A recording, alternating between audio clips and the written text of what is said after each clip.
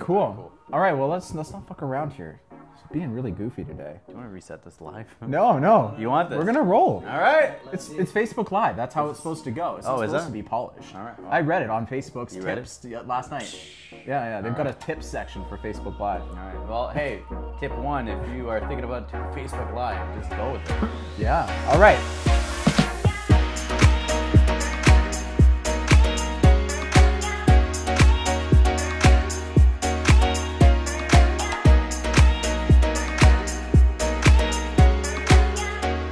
So, we're going to do a little interview today on the Steel Entrepreneur Show. This is episode 31. No one's going to be able to hear that. I should say that louder. This is episode 31 of the Steel Entrepreneur Show. We've got Facebook Live here. We've got the camera there. We are rolling, and we're changing it up today. I want to try and do more interviews with smart people so that I can look extra smart, and hopefully he can teach you a few things. So I'm going to jump right into it. I don't really have a super good format for this, to be very honest with you, but I've got really good questions, I think. So on today's episode, we have Lucas Mattiello. Yeah, perfect. Mattiello. I always say Matteo. Yeah, that works. Does that work? That works. I've been called worse. Lucas is a certified personal coach that trains business professionals and entrepreneurs to reduce and control public speaking anxiety so they become more confident communicators. Lucas has worked with big brands such as Microsoft, EA Sports, Toms, and Zappos.com. He's been featured in a variety of big publications like Forbes.com. He's also won a Muay Thai fight in Thailand where they filmed The Beach, the movie. Not everybody's heard of that. It's kind of old. He's what I like to call a BFD, which stands for Big Fucking Deal. Thank you for coming on the show, Hey, Lucas. thank you. I've got a good show lined up. I think the way I approach this, and this is, again, I haven't done this really before, but the way I approach this is I went and I called some of your buddies. Yes. I know you provided me with some names. I actually followed up. Like, I called them. And I don't know, so I'm a little bit worried here. It's okay. They're good. So I figured we'd start, and I'm going to be reading off this a little bit, so I hope you don't mind. Yeah, all but we'll do what we can. So I figured we'd start with how we know each other. How do we know each other? Craigslist. Don't do that while I'm drinking coffee. I timed it perfectly. Craigslist. Adam had an ad saying looking for friends. And How actually do we know each other? we know each other. I don't really. I did the research. Okay. Twitter, Okay. April 2012. You tweeted me. We tweet exchanged. Okay. Yeah. Now we may have met like a little bit before that or No way. something, but it was Twitter. ish. Yeah. It's ish. Yeah. And the reason I decided to have you on the show first as a first interview, mind you, Danny, you were actually the first. You were my first. Broke him in. Is because you kind of got me on the camera. God. You got me on the camera for the first time. In a professional setting, of course. Yeah. I remember I was living at my other place, and we were doing your Communicate with Confidence course. Yep. And well, you we were practicing what I looked like on camera. I remember, and I still do this a little bit, but I was soaked. I was so sweaty after that. And even like first episode of Steel Entrepreneur Show, second, third, fifth, I think it was not until like the 10th where I stopped being soaked in sweat. So why don't, I mean, I've introduced you, but do you want to explain who you are? I don't know that I did a very good job. I think you did a great job. So yeah, Lucas Mattiello, and I'll be talking to the camera here because you know me. Yeah. What I do is communicate with confidence, and it's for entrepreneurs and professionals that they want to put their message out there, but they're nervous, so the anxiety prevents them from fully expressing themselves, or they find themselves holding back and not seizing opportunities. And the reason, how we do this, we put you on video, and then we take a baseline, and then we build you up from that. But the real secret sauce to it is that myself, I struggled with panic attacks, anxiety for 15 years. I had panic disorders, an anxiety condition, and then that limited me from putting myself out there. And then I hit a point where I needed to face that and work with trainers to change my life. I did that, started sharing the message of what I was going through on a personal level, and people connected and wanted. So there's a lot of options people have for communication trainers, but the difference is that I've been through it from an anxiety perspective, so I know what people are struggling with, and more importantly, I know what's needed to break through that. Yeah. Yeah. No bullshit. You've been through it. Straight up. I like that. No fluff, no theory. I wanted to start with you were obviously an anxious person, as you described, and I kind of figured it would be helpful to maybe start at like childhood, because obviously something accounts for that, something attributes to that feeling of anxiety. What was your childhood like? Where'd you grow up? Burnaby. So I'm a Burnaby boy. Burnaby what? Yeah, Burnaby boy, city of hustlers. That's right. I love Burnaby. I'm always going to be with it. You know what? I didn't have this. There was no traumatic childhood. No triggers. No. Well, okay. So there was some, as that's kind of unpacked at the time. I had a relatively, I guess, my parents. They've been together for a number of years. I got a sister. Good Italian family. Good Italian family. Grew up, middle class area and neighborhood, and it was good. Going back, there was a couple things. I actually didn't find this out until about 6 years ago when I started kind of coming face to face with my own limitation, my challenge with anxiety. And I called my mom and I'm like, hey, did anything kind of traumatic happen to me when I was younger? You called your mom and asked that? Yeah. Wow. So, I don't know that I would have the guts to do that. Well, to preface it, I was meeting with a hypnotherapist. Yeah. And she was talking about anxiety, and I was making progress. I was making improvements, and she asked me, she's like, what happened to you growing up? I'm like, I don't know. I have no idea.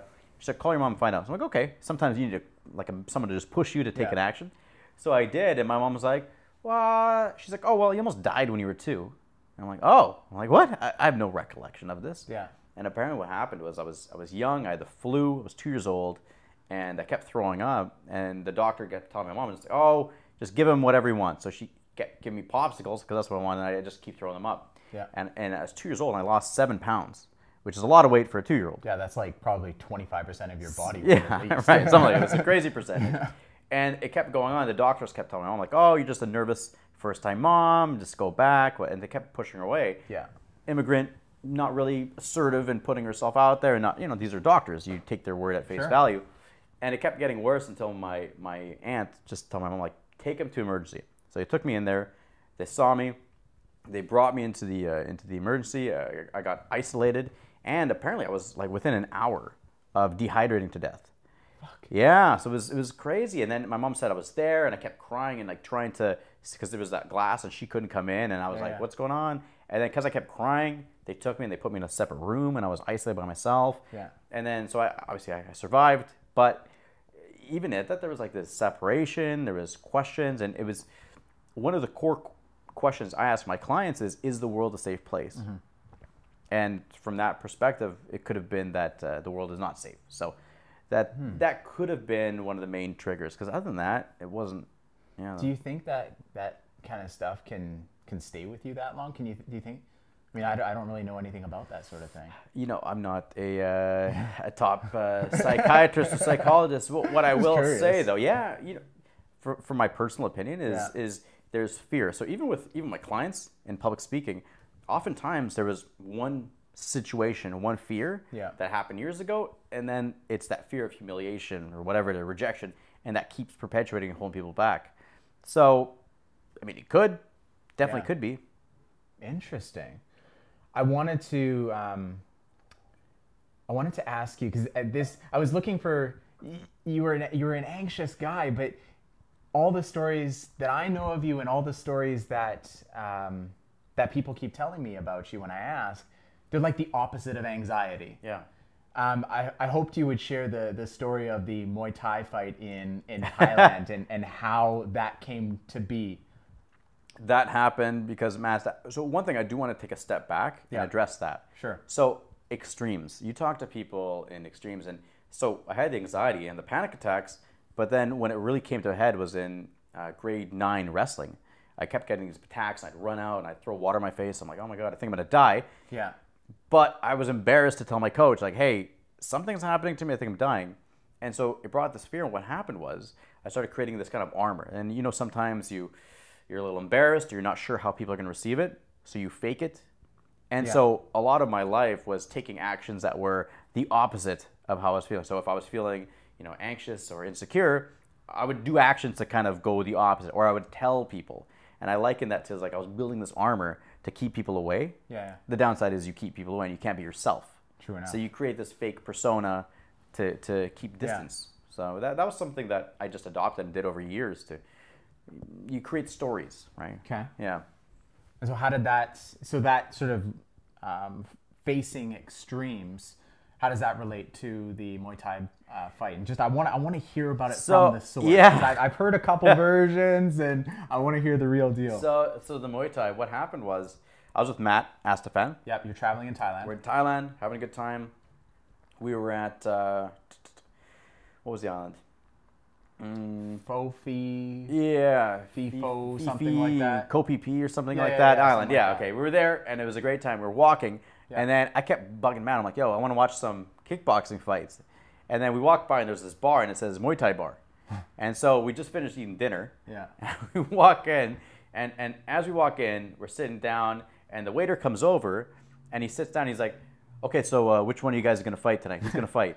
And I'm like, what? And he's like, yeah, you fight in the ring. And we walk into this bar, and there's this massive full-size ring in the middle, and it's just bleachers, like probably 200-300 people in this bar. And Matt, being Matt, goes, yo, he's like, he'll fight anybody, line him up. And I'm like, what are you talking about? He's like, yo, he'll kick anyone's ass. And I'm like, no. He's like, okay. He's like, you know, we'll line you up. And I'm like, what?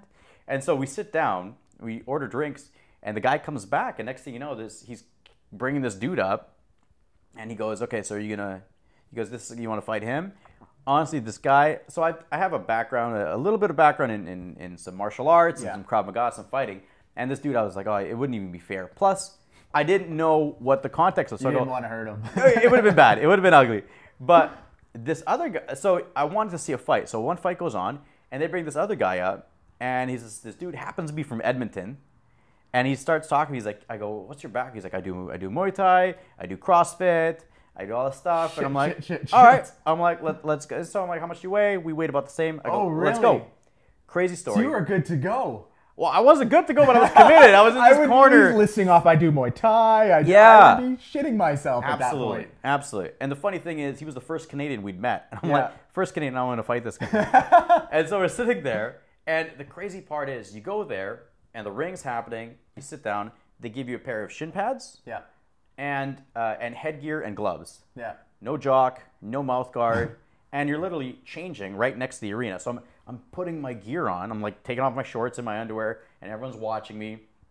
And I'm sitting there, and then he's got this like 6-person crew that's right next to the entrance, and they're all eyeballing me. And I walk up, and I'm like, I'll ask, is your buddy tough? And this one guy turns to me, he's like, bro, he's like, you fucked up, man. He's angry. He's waiting to kill somebody, bro. He does MMA, he does this, he does that. And I'm like, oh no. I started freaking out, thinking like there's like 300 people watching this. I'm gonna jump in the ring and do 3 rounds with this guy. Yeah. I don't want to get destroyed. So anyways, I started feeling really anxious, as one would expect. But I walked in, and I think it worked against them, because I walked in there and I turned to Matt and I'm like, yo, I gotta take this guy out quick. I'm like, I gotta drop this guy, because I was like, there's only one way this is gonna go. But we went, and honestly, we started. I went in, and as soon as I felt his power, he threw a couple kicks and punches. It wasn't anything that I hadn't experienced at the gym. Yeah. And as soon as it happened, it's funny, like psychologically, it shifted, and I just started firing at him, and I ended up dropping him. Like, it was, I think, 18 seconds in. He went down, and then he got up, and then just worked him for 3 rounds, and then I was just cocky. I was having fun. And yeah, that was the match. But literally, I was like all bloated. We just finished eating dinner. I'm like, I'm not prepared for this, and So you took him down. I remember, I think Matt was saying, when I was speaking to Matt yesterday, he was saying that he was, what do they call that? Like, he was in the corner? Yeah, he was in your corner. He was. And I remember he was saying something like, he had, I think he's taking credit. Where credit is not due. Of course he is. He's like, yeah, I think he coached you, and he said, the guy keeps kicking. what I want you to do is when he kicks, I want you to punch. Yeah, right. And so apparently, he says, with his coaching, he turned the whole thing around. Oh yeah. It was. I would have got destroyed otherwise. But the biggest thing that I took away from it. Yeah. So we do that. I get the medal. I get the win. Yeah. And I walked out, and it was like, this is so indicative of kind of the progression in life from an anxious guy to walk into a situation which was a high pressure. I didn't want to get dropped, and I was. They build it up. The guy. Dude, you're in Thailand. If you get dropped or you like get a broken ankle or something, that's going to be a very bad situation. Absolutely. So all these elements, and it was about facing it, but it wasn't. It was never as bad as I thought it'd be. And so then I kept thinking about this as being like a metaphor for the world. Like, how many opportunities do people have? Yeah. And then the fear stops them from taking it. But after we sat down and we were just sitting there, and then all around you start hearing people say like, "Oh yeah, well, I'll go in there and I'll fight and I'll do it," but nobody did it. Yeah. And so as an entrepreneur, and you can respect this too. It's like how many people talk and they say what they'll do, but they don't step in the ring and bang it out. Do you think you would have? Do you think you would have still done it if you didn't have that? That background or some background, because I know like if I got in a tussle now, having a year and somewhat of jiu-jitsu under my belt, I guess. Yeah. I know what it feels like to get. I know what it feels like to spar. I know what it feels like. I've competed once, and like I kind of know. I recognize that intensity, and I'm not afraid of it so much. Did you find that you were better equipped for it? 1,000%. Yeah. If I didn't have that background, no way I step in that ring. I have a personal bias. I feel that everybody should do some type of martial arts or training. Yeah. Like, because it's when I started doing that, it wasn't that I was walking around the streets going like, oh, I'm looking to get in a fight. Yeah. But I was walking around differently, thinking if I got in a fight, it wouldn't be game over. Absolutely. Right. I'm not looking for it, but I'm not worried, saying like, oh, I hope nothing happens. All right, if this happens, I'll probably be okay. Yeah. So it's like that safety element too. I remember when I first started, I was walking home. I mean, through Gastown. It's really not that bad, but there are parts of it that are kind of seedy. And it was like Hastings and Carroll, that area. So I was living there at the time, and so I would run through my head. Okay, so if this happens, what do I do? And so I just run through my head, and it just felt so much different than being sort of the other way, being sort of on the defensive, I suppose. Yeah. This comes down to, not to bring it back to what I do with confidence. Yeah. But it's all applicable because at its core, you want personal safety, self-defense, confidence, putting yourself out there. It's when you have some tools and techniques to fight back. The biggest factor is when people feel helpless, you have no control. That's when you're living in a state of high anxiety. But when you know, oh, this is going to happen, I got to do this breathing technique, or I would do this move and that move to get out of the situation, your entire world changes because the lens you view it is different. It's not from a place of fear. It's a place of, I have the ability to adapt to the situations that come up. Was starting Level Up Living another sort of extreme for you? Was another pushing it to the extreme and living that extreme? Yeah, well, so Level Up Living, I don't know if you even know this, but it was never a business. It was a project. It was a blog. It was a blog. That's what it was. Yeah. It was a blog. It was a project that I took on. Yeah. So even for myself, I went through progression. I started off as the voyeur, going into panicsurvivor.com and reading message boards of seeing other people with panic disorder and realizing, oh, I'm not alone. Like that was a game, but I was doing it with a fake name. What? Mike Jones. That was my fake name. No, Mike Jones! Because even on a message board, I didn't want to be identified. I don't want to be. So my progression went message board, fake name. Yeah. And then it went to real name, message board. Yeah. And then it went to starting a blog using my name and putting it out there. And then what happened was I was sharing my story and people started connecting with it. Yeah. And we're like, hey, I feel like that way too. This is helpful because it's real and this is what I've been through, so you can help me. So it was when, do you think that opening up and feeling sort of the response that you were getting back, like if you hadn't gotten that response back from people, do you think you would have ended up starting Level Up Living? If you hadn't opened up, I guess? No, it wouldn't have happened. No. Because what happened, there's steps to this. I always talk about compound confidence. It's like layers. You build it up. Yeah. So you have to incrementally start out. So for me, it was the message boards to blogging under my own name. Cool. And then it went to, I had people reach out and say, hey, I want to work with you. And it's my own internal dialogue. Are you good enough? Are you qualified? You can't do this. And then say, yeah, you take it, you get some wins under your belt. So even from that, it was about putting myself out there. But you have to, blogging, when I started blogging, it's like a thought, like I was losing my mind because I'm putting this blog out and no one's engaging. And so that's, I think, where people get stuck is without that validation, if you're not doing it for yourself, then you're not going to make it because you're not going to get that validation right away. It's true. Did you, sort of at what point, if you remember, did you develop or have you developed your why and what is that why? The why, for me, it's been the same from the beginning. Yeah. So I was in this career exploration program. For me, why I created this was I was thinking back to when I was 14 years old and struggling with anxiety and panic attacks, and I was afraid. I didn't tell anybody because I was so self-stigmatized. Shame, embarrassment, anger, confusion, all those elements. I'm looking at going, what would have been a video or a website or something that if I had seen that, I would have said, oh, there's hope. Because I got into a huge argument with my business. I was in a business startup program with my mentor there because she was saying, what do you sell? I go, I sell hope. And she's like, hope's not real. And I'm like, look, when you are at the bottom, hope is all you need. Because nothing else matters. And when you're in a place of darkness, if you don't have hope, you're stuck or it's game over. And that's the thing I feel that a lot of people are overlooking is you got to shift it from hope. It's not about the end, the finish line. It's about how can we move from the bottom to start moving forward. And hope's the element. I can 100%, I 100% resonate with that. I remember when I was moving from my previous relationship into my new one, there was a period where there was a whole bunch of other shit going on, but I was at it, like low. And there's a long story, but my fiance, she gave me that hope. She gave me the hope that I could be better, that I could do more, that I could be a good partner to somebody. And it was that, I think that hope was so well placed at that time. Like, had that not been there, I don't know where I would be today. And it just happenstance. It just happened to be there. And I grabbed hold of that and I ran with it. It gave me like just some sort of temporary purpose 100%. Just to get me to the next little bit of hope or whatever it might be. Word. Yeah. That's cool. I find people overlook it because they think that it's like, I need all the answers right away.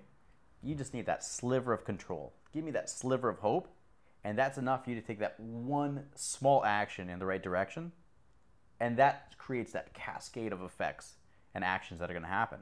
But it's when people stick with their no hope, it's like, I need to go from this to do a 180. Not going to happen.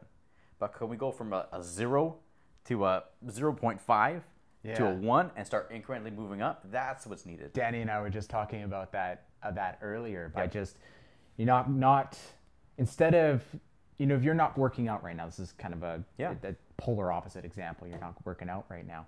And you don't just go work 5 days a week. Don't just go to the gym 5 days a week, wake up at 5:30 a.m., et cetera, et cetera. You do once a month, or you do once every 2 weeks, or you do once a week, and do that for a month. Yep. And then maybe add a second, and then so on and so forth. That has worked so well for me when I can listen to it. Well, that's I'm not good at listening to that, but I like to. Remember we talked a while ago about scars. Remember we were talking about scars. Scars are sexy. Yeah, absolutely. Yep. Do you have any entrepreneurial scars that you can share? I have many. What are you looking for? I don't know, something can learn from and feel good about. Let's see here. That's the thing is that so many good entrepreneurs take themselves out and they fail. Yeah. But when you look at it, they haven't even taken that at bat to strike out yet. So for example, there's a lady I met about a year ago at a training, and she's telling me about this. She left her corporate job and started a business, and She's like, oh, it never gained traction. I'm like, well, what exposure work did you, like, how did you get your message? Oh, she's like, I didn't. I was just nervous to do that. Right? Yeah. And she's like, yeah. So Totally. she's like, I failed. Like, it's not meant for me. And so I went back to my corporate job. And she's like, yeah, I don't have what it takes to be an entrepreneur. And I looked at them like, well, you haven't really failed because you didn't really try. Like, you said you were, but entrepreneurship is about getting kicked in the teeth and then coming back. Like, that it's not an option. That's mandatory. And I feel that even so, scars. I remember I shared the story just earlier. It was with a past client. Yeah. One of my first talks was at Internet Masterminds with Matt Astafan's meetup group. And I went there. Happened to be the one night that Matt wasn't there. I arrived cutting it close to the deadline. I was borderline late. But you're so punctual. Yeah, I know. It's such a deviation. I know. Yeah. That's one. Two is I didn't have the technology. So I'm sitting there. I got my laptop plugged in, and I didn't know how to set the dimensions to show up on the screen. So we had a projector screen. Test your tack. So they're So they're looking at it, and it's just like the slide. You know, when you have that baseline, it's like the slides. So you just say slides, 6 slides, and then the window here. Yeah. And I didn't know how to make it full screen. So I did my entire 1 hour talk going up and pressing it, and you see the fucking thing going down this way, and it's this small image. Yeah. And I did a 1 hour talk, and I was there. It was being positioned as like the secrets to be the best public speaker ever. And I walked out. I got in my car. I called Matt Astafan, and he's like, "Yo, how'd it go?" And I told him, like, "Dude, the thing didn't work. The PowerPoint, blah, blah, blah. It was a disaster." And he just broke out laughing, which was not helpful. I was devastated. And he's like, "Dude, that's hilarious. That's hilarious." I'm like, "It's not funny, dude." He's like, "Ah." He's like, "He will after." Yeah. But then he sat back, and this is actually it was a huge game changer for me. He's like, "You know, Luke, I think we're positioning you wrong. We're positioning you as this guru of public speaking, and you're not. What if we positioned you as a guy who had panic attacks? Right? You did that, and now you're speaking public." And I'm like, "Oh, you mean the truth?" Yeah. Like, that's exact. Honest. Yeah, you're being authentic. And he's like, yeah. I think that would be a lot more powerful because people connect with it. They go, "Oh, I have anxiety about this too. And then if you can do it, then I can do it." The next night, I talked at another meetup group, and it was completely different. Yeah. I walked in, I was aligned, I had fun, I was smiling, I was engaged, and the feedback was completely different. And so the big takeaway is like, I have to be congruent with myself and authentic. The moment I did that, when I was trying to be somebody else, it failed miserably. But literally that day to the next day, and it took having that setback to really turn around and go like, what am I doing? And how much easier is it to talk up there with all that pressure when you know everything? Because you're just talking about your life. Totally. Like, that's not difficult. You know it already. You don't have to study any notes. It's a beautiful thing. It's absolutely beautiful. Huh. And you can speak with conviction because that's real. Yeah. You're not looking at textbook theory. You're saying, this is what I did, this is the result I got. Yeah. Like, if there's anything, it's just about fully embracing your authenticity. I use the term unapologetically authentic. It's like, I'm not going to apologize for who I am. This is who I am. This is what I went through. This is how I'm showing up. If you like it, great. Let's do business together. If you don't, there's other options for you. And that's best for both of us. Yeah, and That's you end about up with the having best that. clients. Yeah, absolutely. Huh. There's a question that I feel like I've asked you before, but I always like hearing it. Okay. And they ask it on like every fucking podcast ever. But a typical day in your life from wake to sleep, I guess. What does that look like? And I'd like you to focus specifically on the. I love the stuff in the middle, but I'd like you also to focus specifically on the first couple hours in the morning and the first couple hours or the last couple hours of the day. Yeah, okay. So morning meditation's my go-to. Okay. If I meditate, get up, What kind of meditation? just have a bolster. So Yeah. I roll out of bed. Yeah. I got my water bottle. I go there. I slam a bunch of water because people dehydrate overnight. Yep. Slam water. Go get my bolster, which is laid out. Put it on the ground. What's a bolster again? It's like a big cushion. The block? Yoga Okay, big yeah. cushion. I've seen those. I sit on it. Yeah. Put it down. I sit on it. Get the timer. 20 minutes. Put it down. That's how I start my day. Any apps? No, Just a timer. It's I don't need to. any chants? No. Just peace and quiet. Quiet. Cool. Quiet. I recharge, and so I sit But there. you just slept. I know. Oh, you know what I mean. But I get standard, whatever you want to call it. Yeah. Standard. Do that. That's the start, and then from there, go have a coffee, start my day. Yeah. Get to where I work from home typically. which I have a love-hate relationship with. So we'll see how it goes. So that's the morning. Another big one too, though, is that around noon I do 20-minute yoga nidra. What's that? Relaxation. It's like a guided meditation. Okay. That's how I recharge midday. Yeah. So And do you go somewhere for that? no, YouTube. I type in yoga nidra. There's a track. It's like 21 minutes and change. Yeah. Put it on. Lie on the floor. Set the timer for 25. So it's a guided meditation? Yep. Yeah. Put it on. Boom. Hit it. 25 minutes so then I don't fall asleep. Lie down. Every day. Do that. That's my recharge midday. Okay. And then end of night. This is the key. I don't eat past 7. Like that's Okay. typically Why? just so that at night, so I'm not digesting food, so it's Yeah. easier to go to bed. But then 2 is Your body is not in overdrive. totally Going to not, sleep. yeah, it's recharging. Okay. And then I'll cut off phone stimulation an hour before bed. Okay. Phone, anything else? Just phone or Phone, lower lights. laptop? No, all the blue light, man. Okay, so anything with blue light. Yeah. Okay. Avoid all that stuff. Okay. Any reading For an before hour. bed? Anything? Sometimes I do, sometimes I don't. It depends Okay. on my mood. So you just kind of chill, slow down a little bit. Slow down. Typically, I'll go to yoga class at night, take the edge off, and go. What time do you go to bed? So you stop eating at 7. Yep. I'll go to yoga's 8:15 till about 9:30. Walk. So you go to yoga again? I missed that. No, yoga nidra. That's just like a nap. That's like a Oh, 20-minute. okay, That's a 20-minute Gotcha. recharge. Yeah. I go to class. I go to a lot of yoga classes. Yeah, so this is clear. this Holy is true. smokes. Yeah. I have an addiction. So we're sitting there, and then I'll come in 10:30. Okay. I like to get in bed. My whole thing is in bed before midnight. Mm-hmm. After that, it's just diminishing returns. It's The next morning isn't great. It's rough. I'm not at my peak state. Yeah. When do you wake up in the morning? I do no alarms. That's the thing. No I alarm. like that. I- That's bold. So then you can't book any early morning meetings then? Well, Or do you just have like a mental... well, I'm not sleeping until 9, you know what I mean? Yeah, like nothing before 9 is typically going to happen. Yeah. So if I have a 9 o'clock, I got to be, okay, I'll set an alarm there. Oh, it's a beautiful thing. But that's the thing. It hit me about a year ago. I'm like, why am I using alarms? Like, I'm not sure. I'll get up, and I'm just going to trust that I'm going to wake up when I need to wake up. Dang. And it's an exercise in letting go. Yeah. So I've been doing it for a while. That's a beautiful thing. That's on the weekends for me is I make sure, that's probably for everybody, but like on the weekends, I don't set an alarm, and it is a beautiful thing. Why not during the week, though? Well, for one, my fiance has to wake up with an alarm, so so she has That's a very to valid reason. Yeah.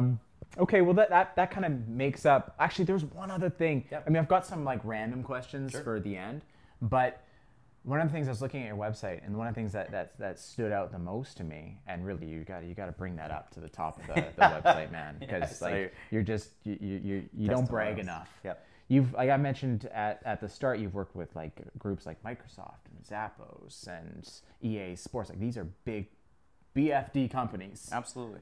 How did you create those relationships? Like I certainly have not worked with companies like that. I wouldn't even know how to fucking approach companies like that. How did that happen? It's going to sound, it's probably not the answer you want to hear. Well, I but just want an answer. It's true. Yeah. They've reached out to me. So That wasn't the answer I was looking for. I was looking for the 5-step plan. the 5-step to reach out and say blah, blah, blah, blah, blah. But how did they find you then? Well, Here we have something. for you. It was SEO? Sir, yeah. Ah. So you can take credit for that. Yeah, it's lame. That's not lame. That's amazing. No. This guy's talking about bragging. So Adam did my SEO years ago, and I've been collecting leads for years now. Do you think it was... I tend to think it has at least equally to do with you putting yourself out there. Like, I mean, Sure. We haven't shared a stage, but you have been on stage after stage after stage after stage. absolutely. I have to believe that a big percentage of that, possibly even those ones, and I would suspect probably a good percentage of those big ones, maybe they saw you on a stage and they're like, For sure. Lucas Mattiello. Yeah. And they looked you up in Google and then sort of went from there. I guess, Referrals. It's how do you referrals. get on all those stages? I mean, if that's a part of this, and I'm sure it is, Yeah, for how sure do it you is. make that happen? Well, I think if we take a step back too, is how do I get stages? The one thing is I'm really specialized. yeah. And for me, that's been a key is if I'm competing in public speaking, who cares? Yeah. Even with my training, people come in for public speaking, you're getting personal development as well. Yeah. Those two are, it's like if you can speak to one person, You can speak to 100 people. You, the individual. You think so? 1,000. What's missing? I don't know. If 100 feels like a much bigger deal than, say, one person. Okay, but as from a technical standpoint, it's you speaking words to an individual. If it's 1 or 100, what difference does it make? I suppose technically none. Technically, there's none. It's not like someone's coming up with a gun and saying, you better not talk in front of that big group. Like, that doesn't happen. Yeah. What is missing and the obstacle is yourself. It's the individual. It's going to be fears. If 100 people are staring at me, how am I going to look? Am I going to mess up? Is it going to, am I going to sound stupid? Am I going to be exposed as not having the information that people think I have? It's all internal fears. Granted, there's some technical side. Sure. How do I put my body? Where do I look? Yeah. How to put my content? That's the easy part. The hard part and the real aspect is the individual. It's your anxieties. It's the fears. It's the insecurities. It's the stories. And so that's what we have to work on. And so for me, it's like I'm not doing public speaking. You want to look for that? People look at that. Cool. That's fine. There's a lot of options. You can come to them, come to me, whatever. But if you want to talk about the anxiety of putting yourself out there or a lack of confidence, that's where I specialize. So how I get in those fields is I've been very specific on who I work with and the problem that they're facing. Yeah. I know that issue inside and out because I lived it and I've worked with hundreds of clients in the exact same vein. Yeah. So that's how I get on it. I say, hey, look, do your people lack the confidence to put themselves out there? Yeah. I don't say, hey, this public speaking is something they want. Because the reality is, a lot of entrepreneurs or business professionals, they're never going to speak to 100 people. But maybe their confidence, I was at TELUS yesterday, at the boardroom, people clam up and don't share their ideas. Or as a leader, they're not putting themselves out there fully. They're afraid to step up. Or they're not self-promoting to get that career advancement. So it doesn't have to be public speaking. It can be everyday situations. At its core, it's communication and it's confidence. You're communicating. If it's one person or 1,000, it's the same thing. The X factor is if you are free and liberated to be yourself, that's what matters. Boom.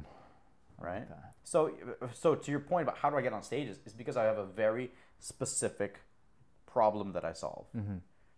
And people seek you out to solve that If you're problem. looking for the technical aspects, the right words, the copy, go somewhere else.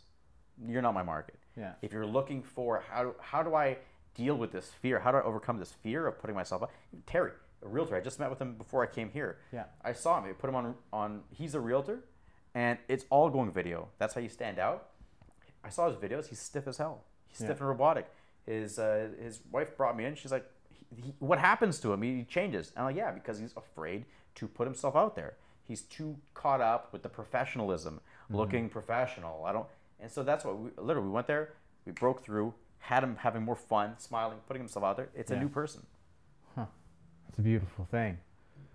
I've got, I don't want to take up much of your time. We're already at, 40 minutes, something like that? 40 minutes, yeah. Okay.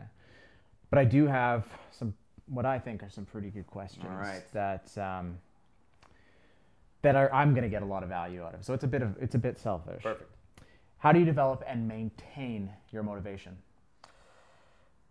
Getting outside of myself. Developing and maintaining motivation. Yeah. In the beginning, and I think there's an entrepreneurial journey. In the beginning, for me, it was fueled by anger and proving people wrong. You were fueled. 100%. Interesting. Okay. 100%. I think anger for myself, I can only speak for myself, was a very powerful thing.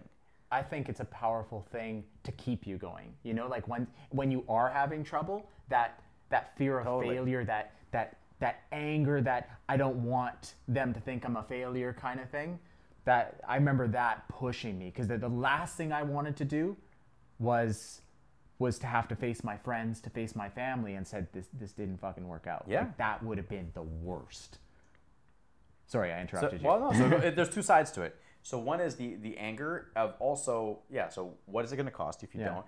But then the other thing is who are you doing this for? Who's your motivation? And it has to be outside yourself. So I look at it as two parts. One, for me, what am I going to get? What's it going to mean for me to take these actions? Yeah. But then two is what's the trickle-down effect for other people? So I remember a time I was in Spain, in Ibiza, and I was facing a fear of a crowd. And years ago, I'd freaked out and ran out of the club. I just had a huge panic attack meltdown. It was one of the worst nights of my life. Yeah.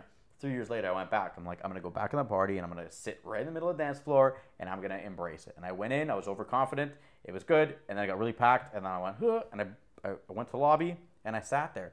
And the one thing that came up was I was thinking about my clients and my YouTube subscribers. As crazy as it could sound, I thought, Sure. if I don't take this action, I can't do the video showing them and leading what I'm telling them to do. Yeah. And so that was the motivator outside of myself.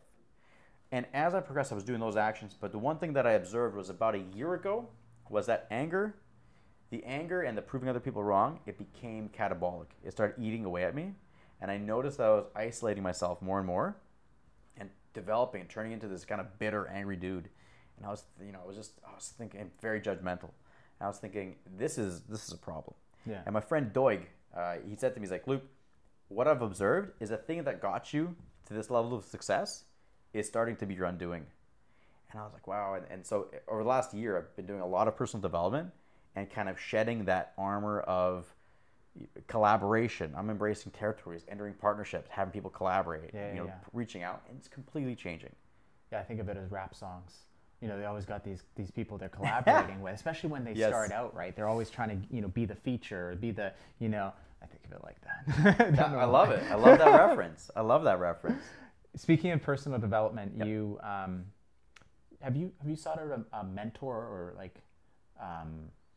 guess a business coach? Is that something you've gone through? Yeah, absolutely. When did you decide to do that? I started working with Iman, I want to say 2012, 2013. Oh, wow. Yeah. What triggered you to seek one out so early? You started your business in, I want to say 2010, 2011? Yeah, 2010, 2011. So 2 right years away. Into it, you saw. So, How did you get there? Because I'm just getting there now, 7 years in. How did you get there so early? We could have been in different circumstances. Who knows?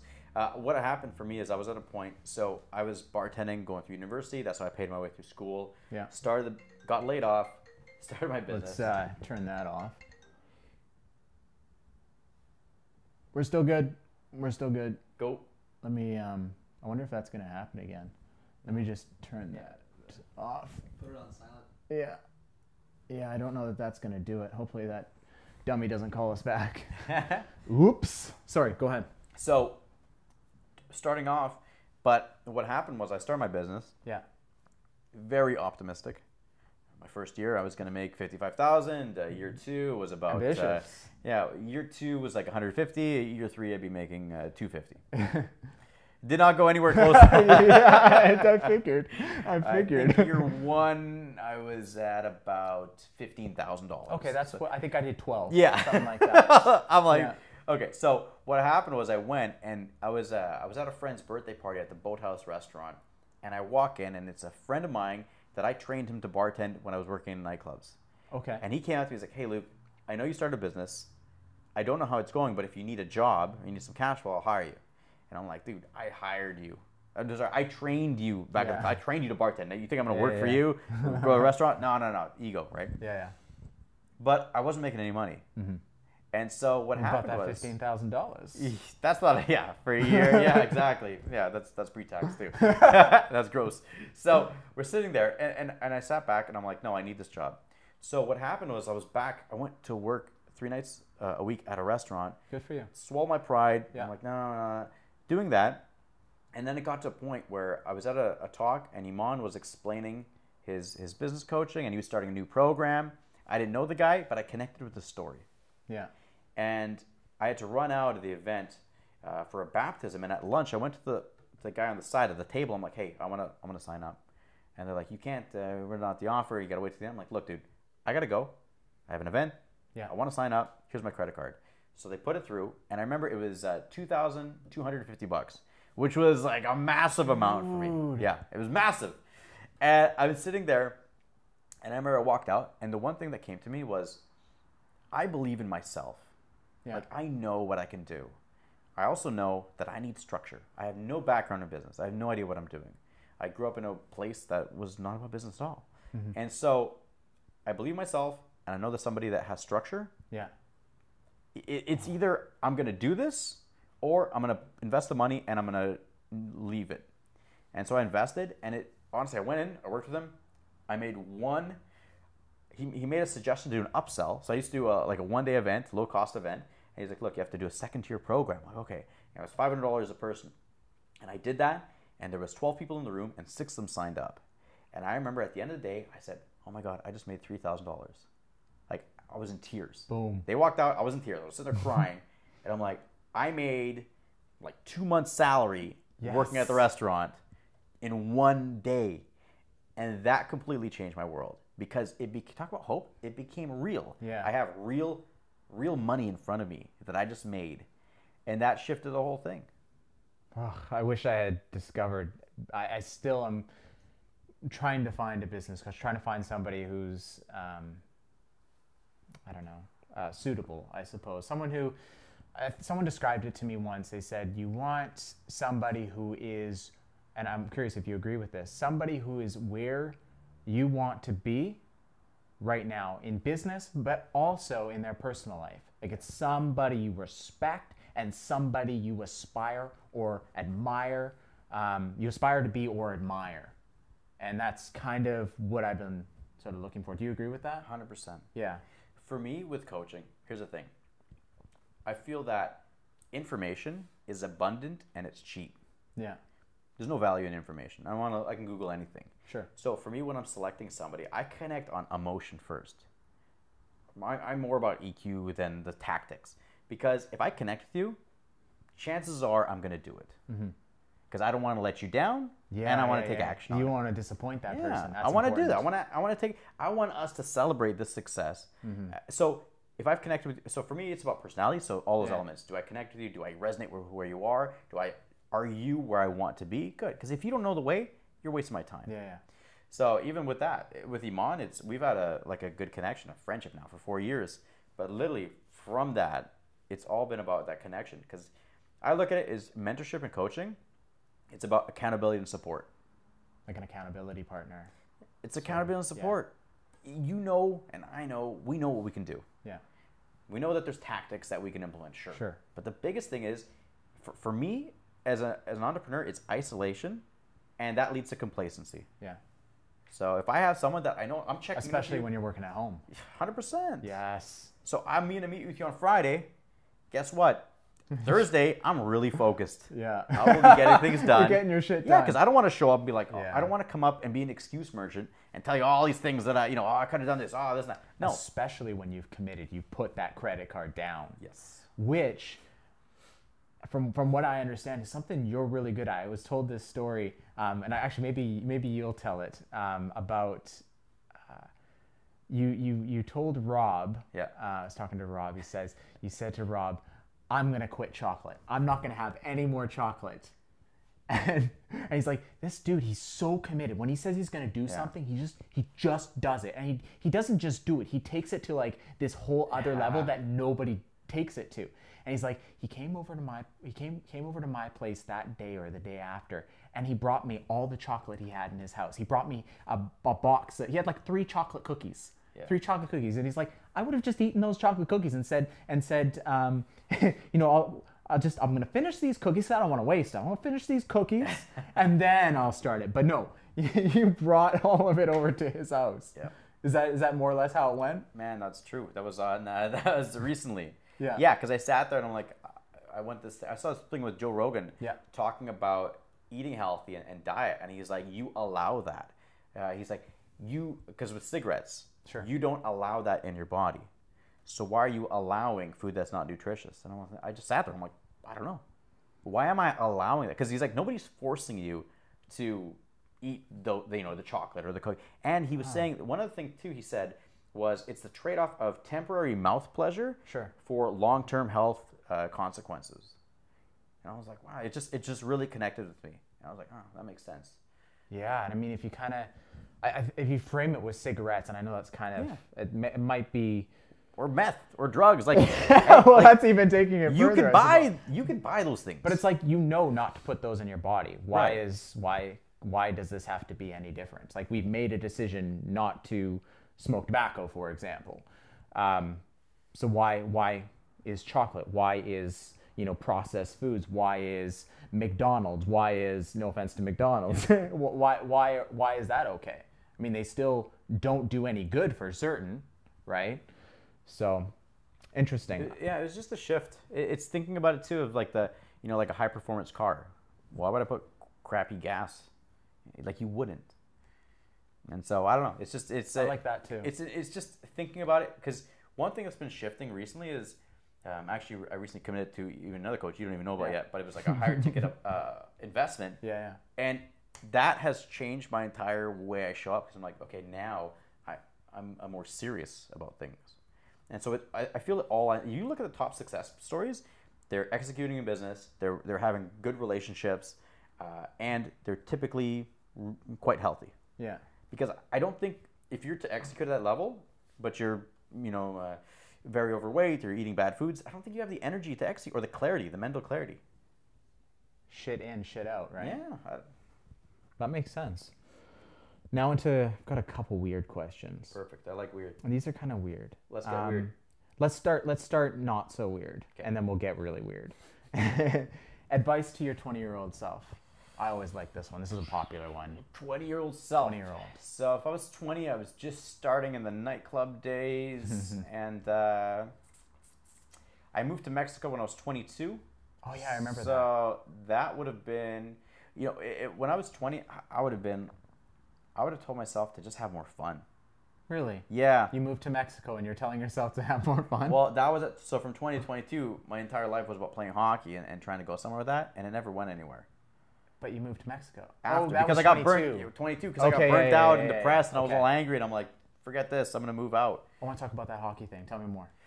Yeah, so, it's Rob talking about being an extremist and everything. That's one thing I'm really extreme. I'm all in, he said that. Or I'm out. Yeah. And, it can bring up some issues, of course, erratic behaviors and ruffling people the wrong way. But at its core, it's all from a good place. So that being said, from 18 to about 22, I was playing hockey. I was doing, the local junior tryouts. I was a hockey goalie. And I remember I was in summer. I was in Delta. There's a guy, Ron Johnson, a really great hockey trainer. And he sat down with me after. And he's like, look, Lucas, you got a good personality. You're an intelligent kid. He's like, hockey's not your future. He's like, if it was, you would have already been in, some big teams. You've moving forward. He's like, just, go back to school, get an education, build your future. And I was like, oh, that hurt, but it's also very good advice. I didn't listen. And I went and I was trying to go to Italy. That was my big thing. I wanted to go to Italy, and I kept to play hockey in Italy. Because I have an Italian passport. Sure. So I can go there and be a national. Yeah. But then they kept changing the rules where I would count as an import. I had no chance to make it there as an import because you're competing against guys that were in the NHL or close to it. Sure. I was nowhere there. But compared to the average Italian, did you have aspirations to the NHL? I wouldn't have made it. Okay. That was not going to happen. But you didn't think that back then? I did think that. I was just trying to go to Italy. Okay. I just wanted to go to Italy. But what happened was, so I kept grinding through, and I remember it was summer, I was in this training, and two things happened. One was I had a real big awakening. I was doing a training program, and one of the trainers, Carlo, he came up to me and he's like, Lucas, why are you still doing this? Like, what's your drive behind this? And I said to him, like, Carlo, I just put so many years into this. I need to make it happen. And he stopped me and he said a statement that stung, and it made complete sense.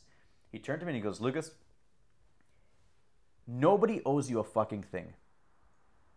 He goes, there are a lot of people that are a lot better than you in hockey that never made it anywhere. Mm-hmm. And the moment that you focus on, he's like, you put in so many years and you're owed that, you're never going to make it. And it's that entitlement. And I see this in business too. When people aren't executing, putting themselves out there, but they're like, I've been in business for 5 years or 10 years or 15 years. Like, I should be making more. No, you shouldn't. And I think it's Tony Robbins talks about that. It's like your income's proportionate to whatever you're putting out there. It's like if you want to make more money, you got to have solve a bigger problem. If you want to make $1 billion, you got to help 1 billion people. Yeah. Got to have a bigger impact. And so it was Carlo with that entitlement that nobody owes me anything, and then it was Ron Johnson with the you got to give this up. But so what happened was I kept trying to put myself out there, and it was actually my goalie coach, Murray.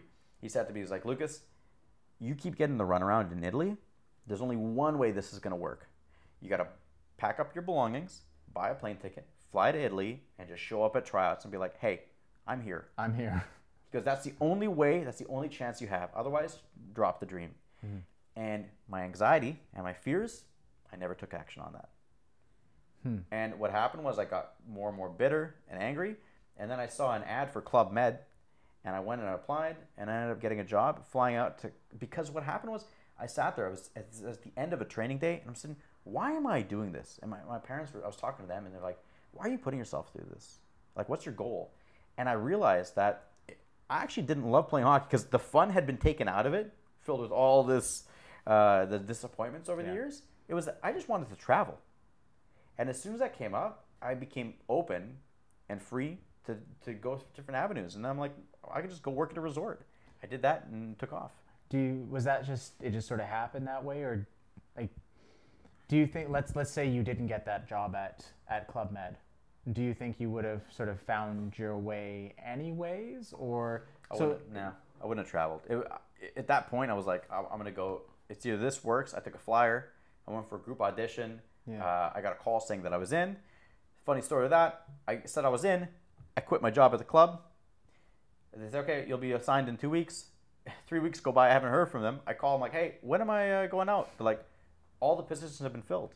If you haven't heard from us, I'm like, but you told me that I was in. They're like, I'm really sorry. I don't know what to say. She's like, okay, well, I'll keep you in mind if something comes up. 2 days later, I got a call. Hey, Lucas, it's so-and-so from Club Med. Hey, we have an opportunity. Somebody just left our resort in Mexico. You'd be leaving in 3 days. Are you open to leave? And I'm like, yeah, okay. And she's like, great. It's in Cancun. You leave in 3 days. I'll send you a ticket now. Boom. Went, got it. Changed my life. Interesting. I think what I'm sort of trying to get at is I think a lot of people can get stuck wanting maybe the wrong thing or thinking they want something and they don't necessarily do. And I mean, it could be a relationship, for example, where you put in the years, right? And you're young, so you think that, well, fuck, I put 6 years, I put 7 years, I put 8 years into this. I mean, for you, that's fucking eternity, right? I'm trying to figure out the question here. How do you recommend finding your Club Med, I guess? Yeah. So even with that, I mean, does that make sense? It totally makes sense. So what I'm hearing is that there's tough decisions people have to make. Yeah. And so relationships, that's a common one. People say like, oh, I've been dating them for years. But, it's either I don't want to break up with them because I'm going to let them down. Yeah. Or I'm afraid of being alone. So I'll tolerate this subpar relationship. Sure. And we see it's people, and when I look around the world too, people are, they're living, but they're not really alive, if you know what I mean. Yeah, I do. They're just going through the day-to-day. It's complacency. It's tolerating, their life. Instead of saying, what is it? But this is actually my business coach, which is why you want a business coach. He had me sit down and go, what's important? He has me craft my ideal day, where I want to be in 10 years. Because he was saying, if you don't proactively create and craft your vision of your future and have milestones to get there, you're just going to settle for what comes your way. And he's like, most people stuck and they just settle. You have to be proactive. You have to. So even with that, my whole thing with the meditation, even the Vipassana meditation I do with silent retreats, when you quiet the mind, that's when you get clarity. Because I feel that everybody, deep down, they know what's right. But it's the phone, it's the videos, it's the computers. We're in a world of distraction that we're just distracting ourselves from getting into where we need to go. But you sit back, you quiet the mind, go to a yoga class, go for a walk by yourself. You're going to get clear on what's right for you. I never take the time to do that. Like my mind, like books are the closest thing I get to peace, but it's not peace because you're taking in inputs. You're processing inputs, right? There's no how can I apply this? Absolutely, right? It's going to be my mission now. I'm going to find 20 minutes just to chill. Maybe around noon hour or something like that. I like that. Or you can come to a yoga class with me. I have been with a yoga class. At the time that I went, I remember just being like, what the fuck is she saying? Like she was chanting some weird. I couldn't stop laughing. I couldn't. But it was a much sort of more immature version of myself. I don't remember what class that was, but it was one at Y Yoga, I think. Okay, well, Y Yoga has a great classes, for the record. Yeah, no, they do. I've been to a couple really good ones since.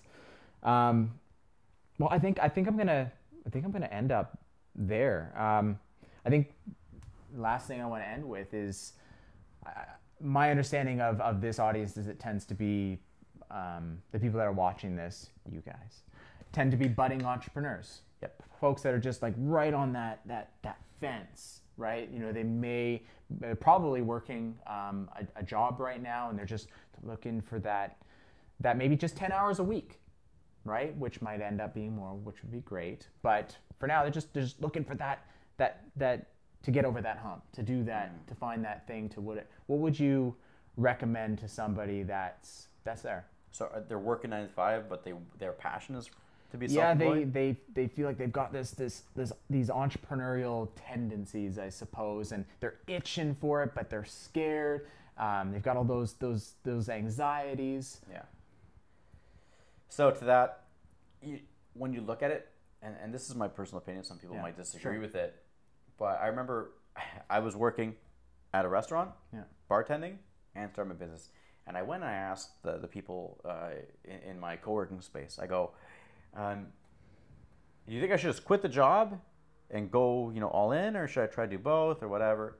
And it was the one guy who's he was the least performing entrepreneur in the group. And this guy gave always I would never aspire to be anything around this guy. Sure. It was funny. People were like, oh, you could do both this. And he's like, no, you need to burn the ship and turn, blaze the path and whatever. And he's like, no, you have to go all in or nothing. And I'm like, oh man, okay, you just sealed the fate, because now I will not do that. Because it's like, this guy, I would never listen to anything he said. So what it was though, see, I feel that on the entrepreneurial journey, there's steps. In the beginning, you have so many insecurities and fears, like you mentioned, because you don't have certainty. You don't have a product. You don't have clients. You haven't really sold it yet. You don't have a system. And so I actually feel that it's important to have that some type of income coming in, because as much as people say, oh, it clouds your mind and it distracts you from a path, financial stress is a real thing. And when you, especially remember when I was starting out, you're going to be tempted to taking on projects and clients that are not a good fit, but it's because rent's due. Like, I need to take something on. I'm broke as hell. I need a client. And that is out of alignment for you, and it's going to be counterproductive. So starting out, I'm all about having a part-time job and starting a business, because then you have some cash flow. The other thing too, strip away anything that's not a necessity. It's like I sold my motorcycle, sold a lot of stuff, because I'm like, ramen noodles. I don't need, straight up, going with that, because that's building that confidence. Some people want like this confidence switch. It doesn't exist. It's only earned through actions. And if there's anything you budding entrepreneurs you want to take on, it's that literally it comes from actions. You take that action on. It's about what is that small step. And so even when I look at it, what are the common traps is entrepreneurs will say, oh, if I'm not executing at this high level, then it's a failure. And that's not true. It's just map out what's one incremental step that you can take in the right direction. Put yourself out there. Do a YouTube video. Do a Facebook Live. Talk to a guy like Adam. Like, whatever it is. Put yourself out there, and then what's going to happen is your doubts are going to start reducing. Your confidence is going to start increasing. And that's going to start you on that path. But it's not long term. It's all about the long term. Yeah. Cool. Well, dude, that's all I had for you. All right. So, I'm glad there's no embarrassing stories on this. No, I left those out. Obviously, I want to give you an opportunity to plug yourself, to, if there's anything that you want to mention, things that you're up to, things that you want people to look up, or places to find you. Yeah, okay. Now's your opportunity. Cool. Thanks so much. Yeah. So I'm Lucas. I'm a company Level Up Living, and if you find that you're an entrepreneur, you want to get more confidence, put yourself out there, do YouTubes, do Facebook Lives. In the world that we're in today, it's not so much about competence, it's about confidence. That trumps everything. It's about exposure, it's about getting your message out there. And so that's why most entrepreneurs, if they're struggling or they're not putting themselves out there fully, it's because of a lack of confidence and fear. That's really, it's the secret weapon. And I obviously say that in a biased way, but at the same time, it's very true. It's funny, this guy put this question out the other day. He goes, do you think confidence is essential for success in business? I'm like, yeah, you need, there's no question, because it's getting client trust, putting yourself out there, executing on your thoughts. It all comes down to confidence. But this is what I want to leave your viewers with. while confidence is the goal, the action step you can take right now is courage. That is more important than confidence because that's what builds confidence. Courage is taking steps in the face of uncertainty. And this is the one trap that keeps most entrepreneurs stuck. They say, if I don't know, if I'm not 100% certain that this is going to be a success, I won't do it. Mm-hmm. That is where you miss all the opportunities and your confidence goes down. Have that courage. Go, look, I don't know what's going to happen. Let's take that step and see. You do that, everything builds off that. It's the worst that could happen, right? No one's going to watch your videos anyways, right? Start out. Nobody's going to watch. That was the thing. When I started, the last thing, I started my first video. I put it up, took it down like 30 times. I was so anxious for you, like, oh my God, the entire world's going to watch it. I haven't told my family. I went around to all my cousins. And I'm like, okay, I got to sit you down. I'm showing them the video for my website. Yeah. My intro video was just terrible. It was like a 9-minute intro video. It was horrible. I go back a week later, I check my view count on YouTube. It's like 9 views. So my paranoia and fear was that the entire world was like, I'm not ready for media. I'm not ready for the newspaper. And I sit there after a week, and it's just me showing it to my friends and family. I got 7 views or whatever. And then I sit there, and then it immediately flips from, I don't want the entire world to see, to, what are I going to do to get more views? Yes. So it's an interesting, a lot of the fears are unfounded, so we got to take action. Cool, man. All right, I'll include a link to your website and all that good stuff. Appreciate it. Thanks. Bring us there. Thank you for coming on the show. I appreciate it. I love talking with you. Yeah, always. You've got a book in you, I think. Oh, 100%. You've definitely got a book in you.